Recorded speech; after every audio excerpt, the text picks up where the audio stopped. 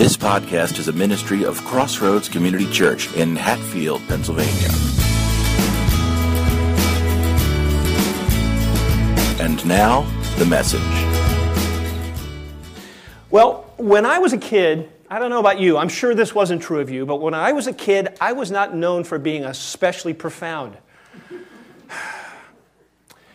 You know, fourth grade especially, it's one of those, kids have beautiful stages and then they have, ugly stages, right?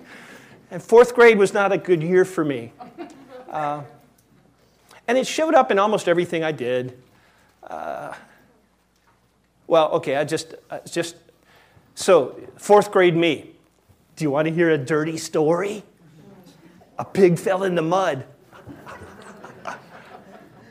I told you. I mean, really, that was one of my best, right? Or somebody would say something like, "Man, I just love Kit Kat bars." So fourth grade, you say, "Well, if you love it so much, why don't you marry it?" Yeah. So I like to think that I've matured quite a bit since then. Some argue not. But I will admit that sometimes I feel like I'm all the way back in fourth grade, especially when I'm facing a decision and I don't know what to do. You ever feel like that? Sometimes you're trying to figure out what should I do next, and the longer you look at the options, the more the anxiety builds in your heart, and the more you realize you just feel like a child. Like, I don't know anything. I feel so powerless and vulnerable and helpless. We're facing decisions all the time. What school should I go to? What girl should I go to the dance with? What job should I take? Or what course of study should I follow? Should I stay in this really difficult, uncomfortable situation because God wants me to grow? Or should I leave this difficult situation because God wants me happy? What do we do? And if we're honest, making decisions is exhausting. Nothing can leave us feeling more drained than wrestling with a decision and we don't know what to do. Now, if we're honest, we'd have to admit that sometimes when we're in these situations, we say we want God's will, but we're really not seeking God's will at all. What we're really looking for is a guarantee of future success. We say, well, I don't want to make a mistake, but what we mean is, we don't want to make a mistake. We want it to be perfect. We want it to be exactly the way it'll work out best. We want to take the responsibility of that decision and put it on somebody else. We want to offload the anxiety that comes with trying to make a decision. We want to just get rid of it and go back to being happy. And that usually happens, it happens more so the bigger the decision is. The Bible tells a story about King Saul. It's found in 1 Samuel 15 and goes on from there. But if you know anything about the story, King Saul had been anointed king. Israel was supposed to let God be their king. They said, no, we want a real king like all the other nations. And God said, that's a bad decision, but okay, I'm going to give you what you asked for. So they anoint Saul. He's a big strapping guy. But the truth is, by 1 Samuel 15, he has rejected God's will for his life. He has rejected all the input. He's rejected all the teaching. He's doing it his way. Until the Philistine army is camped outside, ready to attack. And at that point, suddenly, he's interested to know God's will. What should I do? But by then, the prophet Samuel is dead, and all the others, the godly people have run for the hills, and he doesn't know what to do. The truth is that Saul didn't want God's will. What he wanted was success for his own agenda. He wasn't asking God what to do. He wanted to know, will you make me successful? So, in 1 Samuel 28, we find Saul going to a medium, a seance, a psychic, right? He's going to ask to bring the prophet Samuel back from the dead. It's kind of a cool story, like especially Halloween time, you know. And it's funny because Samuel comes back and basically Samuel says, "What do you want? Why are you bugging me?" And Samuel says the same thing to Saul that we would. You don't want God's will. You just want a guarantee of a successful agenda for yourself. You know, that's one thing I never quite understood, by the way, just as an aside, the Psychic Friends Network. Like, I don't know, something's fishy there. First of all, if they really are your friends, why do you always have to call them? Right? Yeah. And if they're psychic, why don't they call you before you call them? Right? I mean, something's not right there. Anyway, so Saul has this little interaction. Truth is, if I'm honest, I'm not that much different. Sometimes I say I want God's will, but what I really want is what I really want. And so the point of this series, and especially today's message, is that God wants something different than what you and I want. God wants us to learn to be better choosers. That's why you don't find a single chapter in the Bible that says how to know God's will for your life. You know, first and second hesitations, second calamity, like all those, it's just, they don't exist. By the way, it's pretty embarrassing when you do that in Bible college and the students don't catch it. But anyway, you see, God wants us to learn to be better choosers, better deciders. That's why, even though you've prayed, He didn't drop a note from heaven about what you should do next. Because doing that would undercut the very thing that He's doing in our lives, which is teaching us to be better at choosing and deciding. Instead of asking God, what are we supposed to do? The scriptures say we should be asking God for the tools so that we can make better decisions. We looked at James last week, and I just want to review that. James 1:5, if you have your Bible. In James 1:5, we read this. If any of you lacks wisdom, I don't see any hands. Yeah. If any of you lacks wisdom, you should ask God, who will tell you exactly what to do next. No. Who gives generously to all without finding fault. Why do you suppose he says that? Because if you're like me, I tend to think I'm supposed to know it all already. I would never say that out loud. And yet I act in my heart of hearts like somehow I'm supposed to know everything already. Therefore, if I don't know what to do, I'm a doofus. He says he gives generously to all without finding fault, and it will be given to you. If you ask for wisdom, you will get it. Of course, the other problem is that even when we get it, we don't like what it says. But that's a different sermon. There's a passage that's parallel to this in Philippians chapter 1. Starting in verse 9, we read this. And this is my prayer, Paul prays, that your love may abound more and more in knowledge and depth of insight. Do you see the wisdom component? He's praying that their love would abound, but it would abound in knowledge and depth of insight, so that you are able to discern what is best. There it is. God wants us to become good choosers.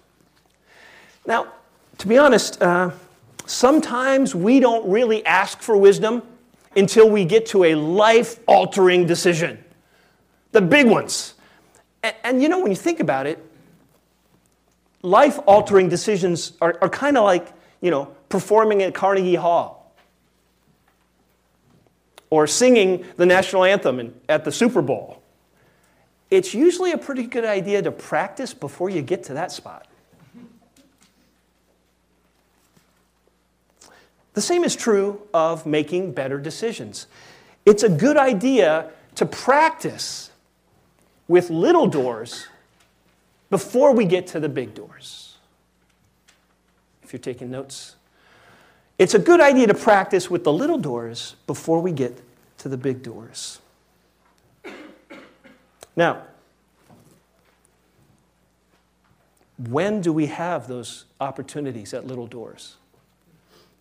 Galatians 6 says this, "Therefore, as we have opportunity, let us do good to all people." As we go through our lives, the truth of the matter is, we have opportunities to practice making little decisions all the time. They're everywhere. Throughout your day, there is opportunity after opportunity after opportunity to practice making decisions. The problem is that we end up by kind of putting most of our life on autopilot. And whatever it is that you've done in the past, we just automatically do it. But if we would stop and realize that these choices that we have, first of all, that they're there and that we can choose differently, we can begin to view life and those little decisions as opportunities to practice.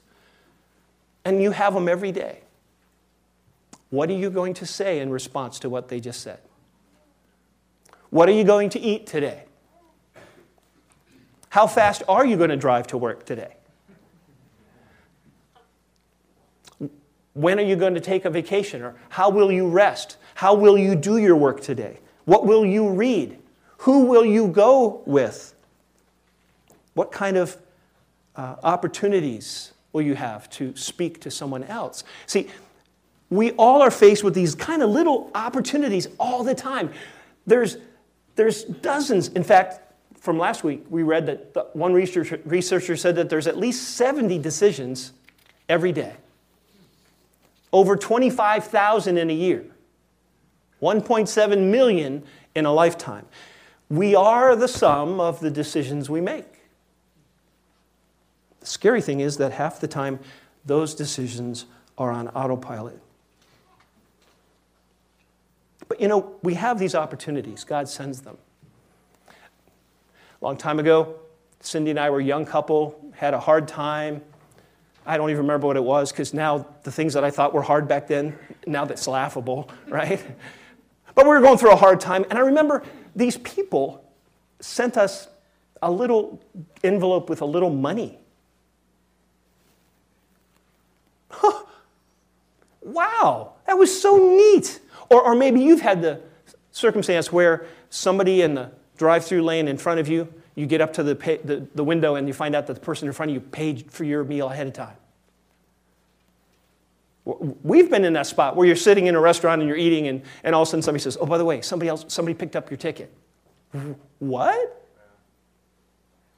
Now, the funny thing is, when that person decided to do that just step through that small door of generosity. It's just a tiny door.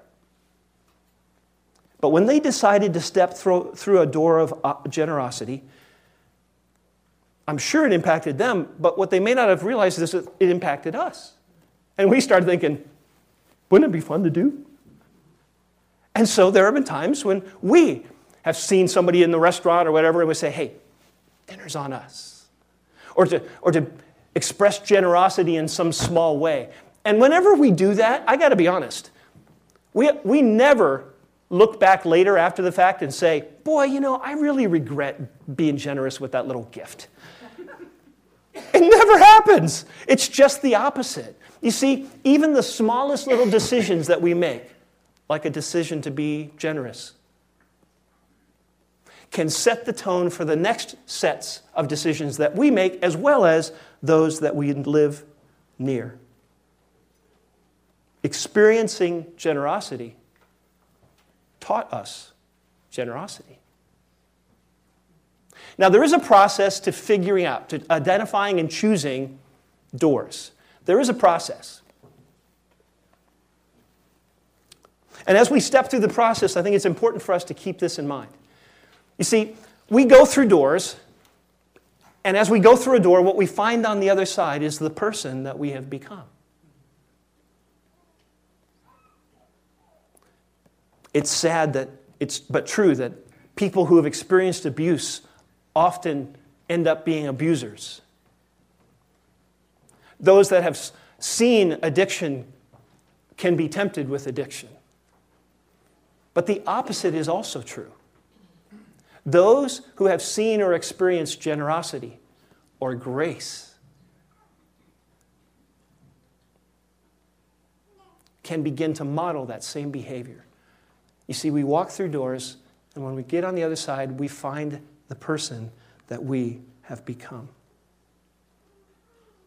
Now, there is a process to choosing doors, and there's 5 steps, and it's really basically, it's not profound, this is pretty simple.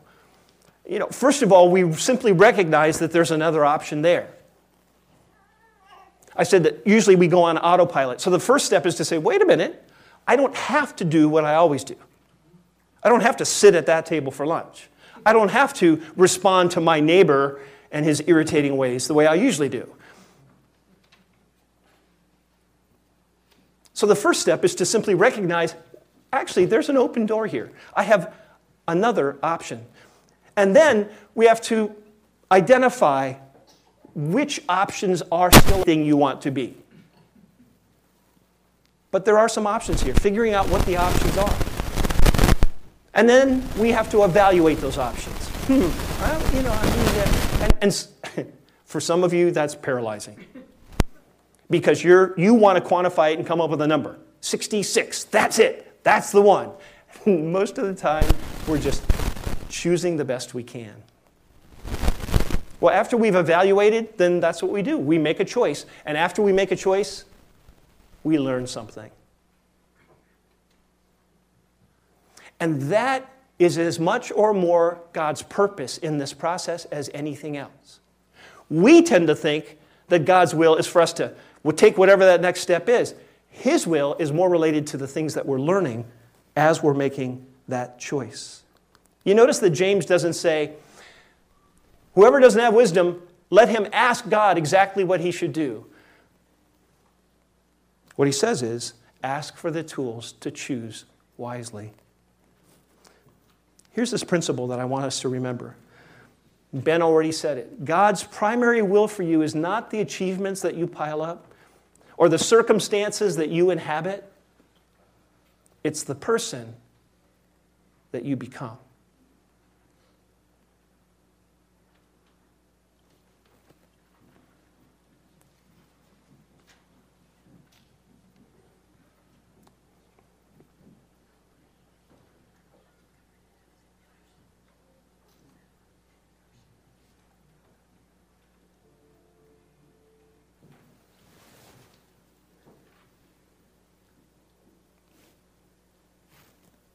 Sound way up. We're at the finish line, looking forward to seeing her cross. Can you back that up? Because you missed the first sentence, so you don't know what's going on. The happiest moments of my life. All of a sudden, there was a tremendous earth-shattering noise. The blast knocked me off my... Just a 1050. 1050.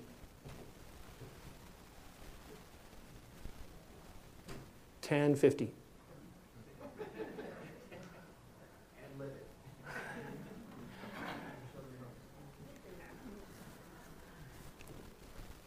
This is the first time we've tried to switch, so this is new for us.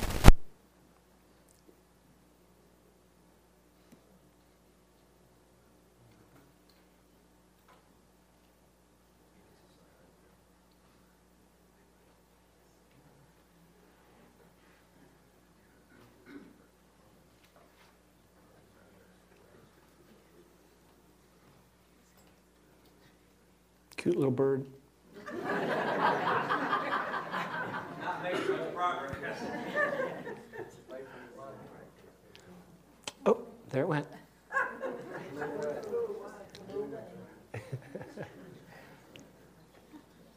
They're making decisions back there. They are making decisions. That's right. And they are almost certainly learning something. There you go. I went to the Boston Marathon in April 15th, 2013 because my daughter was running in the marathon. So I was waiting for her at the finish line, looking forward to seeing her cross, and I knew she was getting close. The crowds were cheering. I just remember it was one of the happiest moments of my life.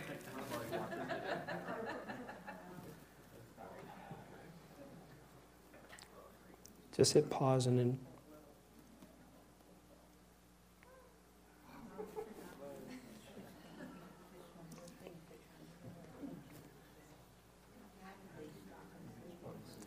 It's maybe a network issue. That's why we try not to show these things right off of our network. So let me describe the scenario, at least now that you've seen that this isn't my story.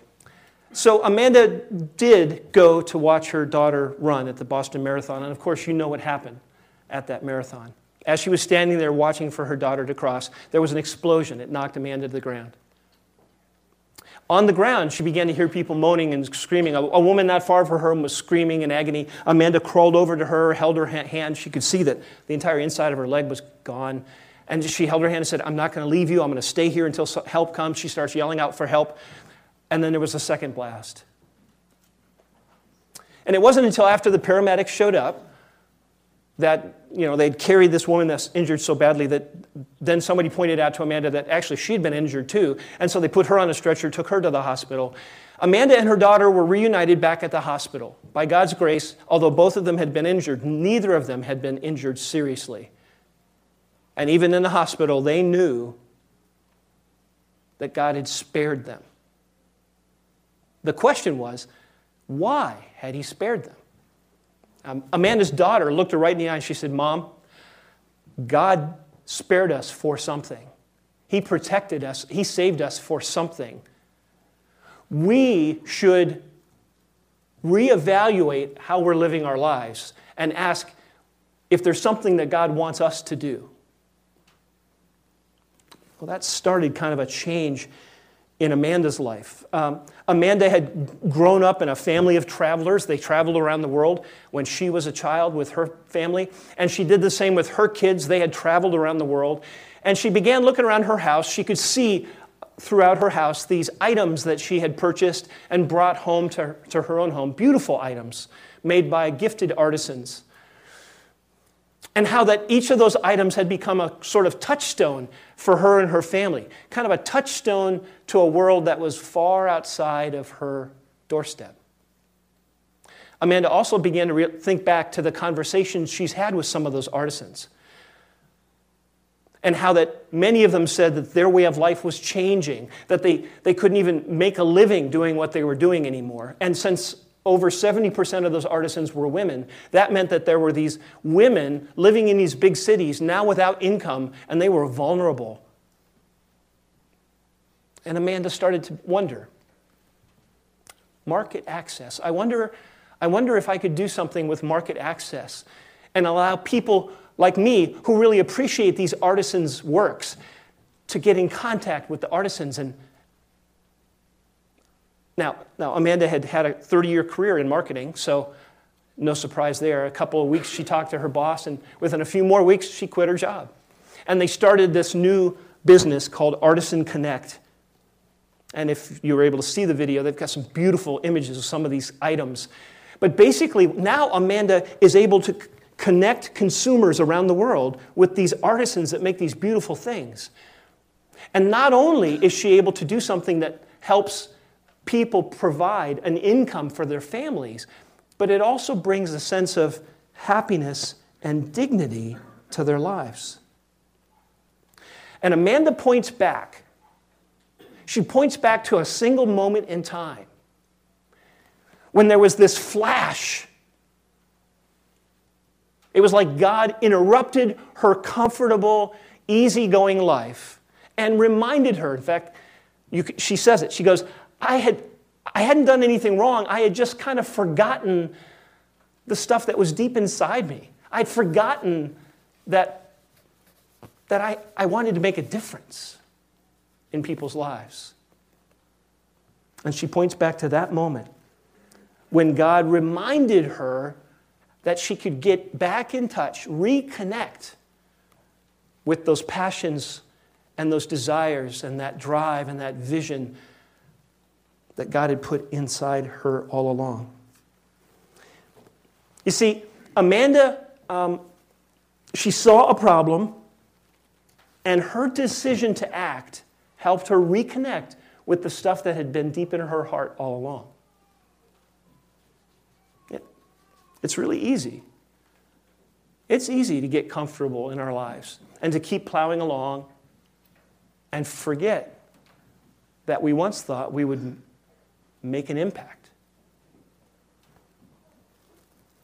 Now, sometimes because God loves us and He doesn't want us to live our lives wide awake but still being totally asleep, sometimes God does something for us.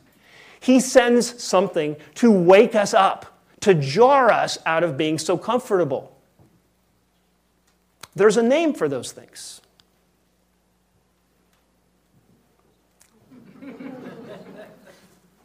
Problems. You thought problems were the enemy. But once you get the fact that God is trying to help us be better deciders, you're going to realize that problems are a gift.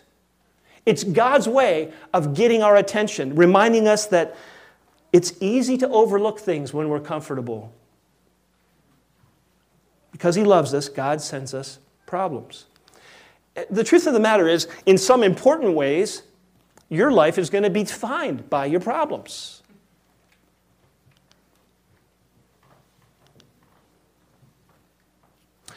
Small-souled people tend to have small problems. It's not that hard. You could commit yourself, you could choose to commit your life to, well, how can I be rich? How can I be healthy? How can I be successful? How can I be secure? You could devote yourself to that level of a problem to solve. See, small-souled people have small problems. How can I be safer? How can I be happier? How can I win more often than the people around me? How can I reduce wrinkles? How can I dress to impress? But large-souled people have large problems.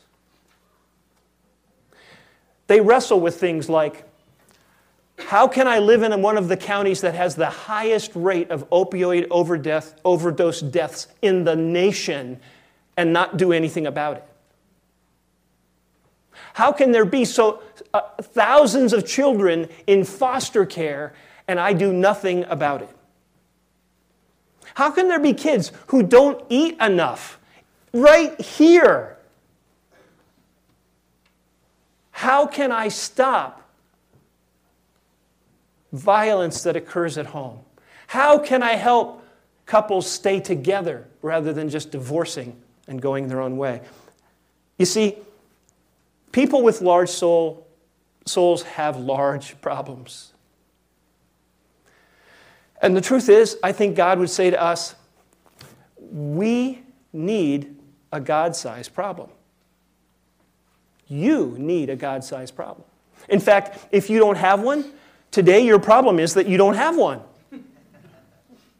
Without a God-sized problem, we tend to focus on these tiny little things. Just for a second.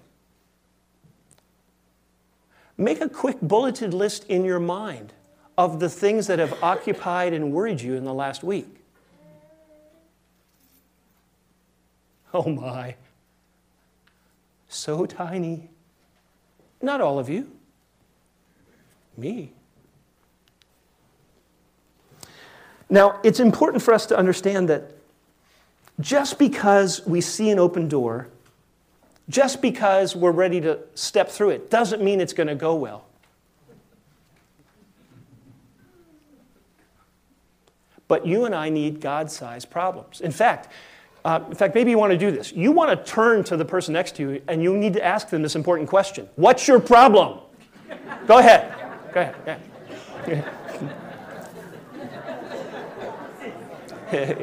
What's your problem? What is my problem? See, is the problem that you are devoting yourself to all about you? Is the reason that I'm here on earth really just to keep me here on earth? Why am I still here? That's a great question. Why am I still here? What am I supposed to do? Now, those of us who know Jesus as our Savior, we learn that what we ought to be saying is, Lord, what problem in your world do you want me to address? What problem in your world do you want me to address? Why am I still here? Now, if you're not sure about which doors to go through, if you're not sure about making those decisions, then I'm going to make a suggestion. And that is that you form a door-choosing committee for yourself. A door-choosing committee. I want you to consider finding 2, 3, 4, 5 people in your life. People that they have a good track record. They have good character, and they have a good track record of making some good decisions. They ought to be people who are your friend, people who love you. They care about the advice they're going to give you. And when you make this little group, then you go to them and you say, hey, I would like you to speak into my life about something. I have this choice, and I'd like to get your input on which options sound the best to you. I'm thinking about doing something. I'd like to hear what you think of it.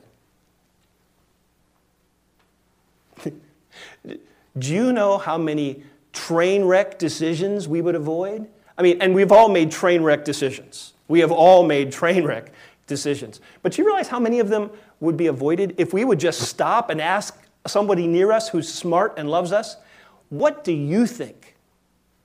And of course, then you have to listen to them.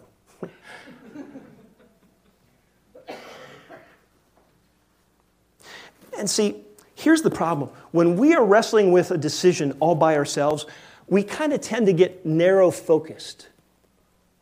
We tend to start seeing things black and white, A or B, very binary. We don't realize that there's a broader range of options out there. This focus narrowing happens to all of us if we stay in our own heads. So we end up by saying, I don't know, should I buy that or not? When the truth is, maybe we should be asking ourselves, what would be the best way I could spend this money that I have to spend? Or you're thinking, should I break up with him or should I stay with him? When really, maybe a better question would be, is there something that I can do that would contribute to this relationship getting better for both of us?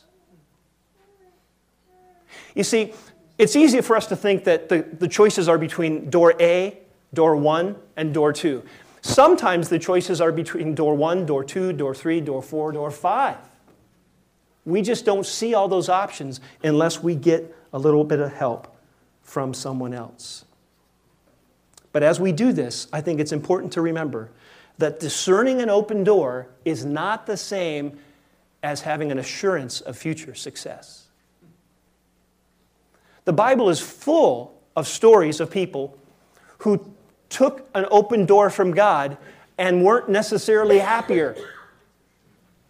I mean, they called Jeremiah the weeping prophet. Okay?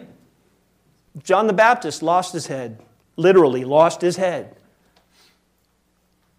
In Acts 16, it's kind of an interesting story. Paul has a vision. Here, we're going to read it, starting in verse 9. During the night, Paul had a vision of a man of Macedonia standing and begging him, come over to Macedonia and help us. And after Paul had seen the vision, we got ready at once to leave for Macedonia, concluding that God had called us to preach the gospel to them. God literally opened the door to Macedonia for the gospel. And he goes on in verse 12, he says, and from there we traveled to Philippi, a Roman colony, and a leading city of that district of Macedonia. And we stayed there several days. So Paul and Silas were there ministering. And as they ministered, they got into arguments with those who opposed him. And remember now, God sent them there.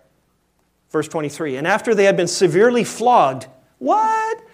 Seriously, God, I asked you what I should do. You sent me here to get whipped? After they had been flogged, they were thrown into prison, and the jailer was commanded to guard them carefully. When he received these orders, he put them in the inner cell and fastened their feet in the stocks. Not everybody in the prison was chained to the wall. These guys were. Verse 25, and about midnight, Paul and Silas were praying and singing hymns to God. Yeah. It sounds pretty spiritual, although it was kind of hard to sleep in that place with your feet chained to the wall. But hey, midnight they were up singing and praying, praising God. And the other prisoners were listening to them. Suddenly there was such a violent earthquake that the foundations of the prison were shaken. All at once the prison doors flew open and everyone's chains came loose. It makes perfect sense that an earthquake might jar a few doors open. But you know it's a miracle when chains fall off open. That was not earthquake. That was God. And all at once the prison doors flew open and everyone's chains came loose. And the jailer woke up, and when he saw the prison doors open, he drew his sword and he was about to kill himself because he thought the prisoners had escaped. But Paul shouted, "Don't harm yourself. We're all here." And the jailer called for lights, and he rushed in, and he fell trembling before Paul and Silas. And then he brought them out, and he asked, "Sirs, what must I do to be saved?" It's pretty interesting. God opens a door, Paul goes through it, he gets beaten and thrown in prison. While he's in prison, God opens a door, and Paul doesn't go through it. The door's wide open. He doesn't go through. You know why? Because Paul had a laser-focused understanding of what God had told him to do in the first place. Paul had been sent by God to open spiritual doors for other people. And Paul knew it would be hard to do that as an escapee. It would be easier to do it as a prisoner. And so Paul was willing to stay in chains so that he could fulfill the mission that God had given him to fulfill, to open spiritual doors for other people. There's this interesting theme of wisdom in the Scriptures. In the ancient world, ancient people of all cultures really loved wisdom. They would sing songs about wisdom, and they would tell poems and stories about wisdom. In fact, they loved it so much that they would, in their writing, they would personify wisdom as a person. And they talked to it like it was a person. We read that in Proverbs 8. Now, this is from the Message, just because I love how colloquial it sounds. Proverbs 8, verses 1 through 11, we read this. This is wisdom literature now. Do you hear Lady Wisdom calling? Can you hear Madam Insight raising her voice? See what I mean? They kind of personify it. She's taken her stand at First and Main, at the busiest intersection, right in the city square where the traffic is thickest. And she shouts, "You! I'm talking to all of you, everyone out there on the streets. Listen, you idiots. Learn good sense. Hey, blockheads, shape up. Don't miss a word of this. I'm telling you how to live well. I'm telling you how to live at your best. Prefer my life disciplines over chasing after money. And prefer God knowledge over a lucrative career. For wisdom is better than all the trappings of wealth. Nothing you could wish for holds a candle to her." I am Lady Wisdom, and I live next to sanity. Knowledge and discretion live just down the street. Good counsel and common sense are my characteristics. I am both insight and the virtue to live it out. I love those who love me. Those who look for me find me. You see, that kind of a love for wisdom was the background for the ministry of Jesus. And as Jesus arrived on the scene, they already loved wisdom, but the writers of the Gospels started to realize right away that something had changed, that the whole game, the wisdom game, had come up a notch. In the book of Mark, we read, and all the Gospels talk about the fact that as Jesus would teach, people would marvel, say, "Whoa, where did he get this wisdom and this authority?" They all recognized that whatever they thought was wisdom, Jesus took it up a notch. They knew that wisdom personified had now become wisdom a person. Paul actually took it a step from there. In Colossians 2, he wrote this, starting in the second half of verse 2. In order that you may know the mystery of God, namely Christ, in whom are hidden all the treasures of wisdom and knowledge. For in Christ all the fullness of the deity lives in bodily form. Paul got to the point where he could describe Jesus as this treasury of wisdom and knowledge. This walking, talking expression of wisdom. This is way more than what was described in the Old Testament. One day, wisdom actually came in the flesh and walked among them. Actually, that's what John is talking about. If you know anything about the opening of the book of John, this is wisdom literature too, by the way. John writes, in the beginning was the Word, and the Word was with God, and the Word was God. Through Him all things were made. Verse 4, in Him was life, and that life was the light of all mankind. Verse 5, that light shines in the darkness, and the darkness has not overcome it. In verse 14, he says, and the Word became flesh and made His dwelling among us. See, Paul understood that Jesus represented something more than Old Testament wisdom. Something more than simply a personification of wisdom. Maybe even more than wisdom in person. He represented the entire treasure of everything God knows. And He was right there.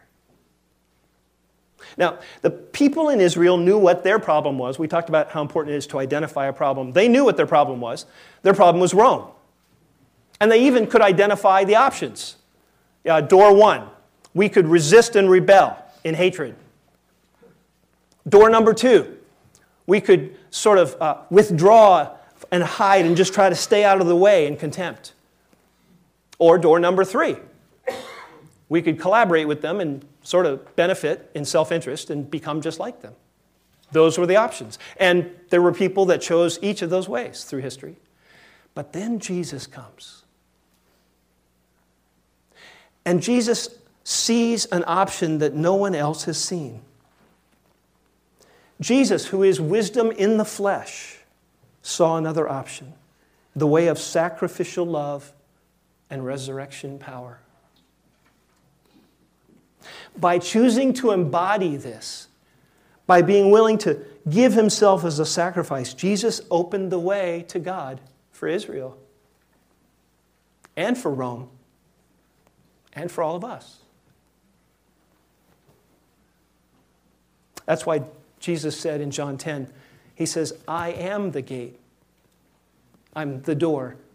Whoever enters through me shall be saved and shall go in and out and shall find pasture. Here's the most profound thing. The ultimate door is a person. The very best choice a person can make is a person.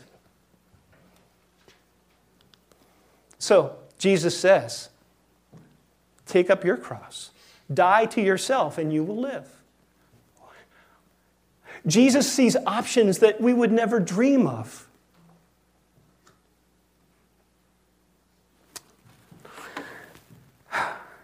So wisdom loved. Wisdom suffered on a cross. Wisdom died. Wisdom rose from the grave.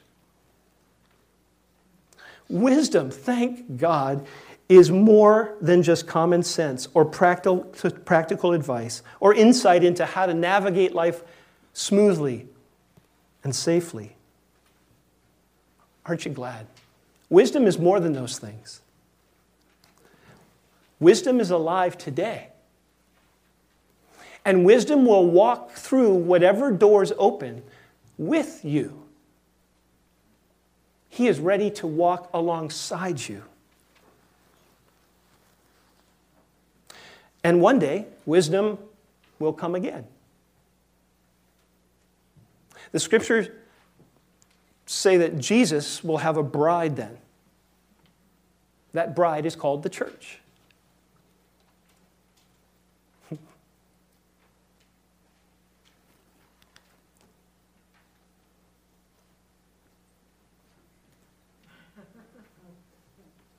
So if you love wisdom so much, why don't you marry it? Someday we will. Let's pray. Thanks for listening. Intro music by bensound.com.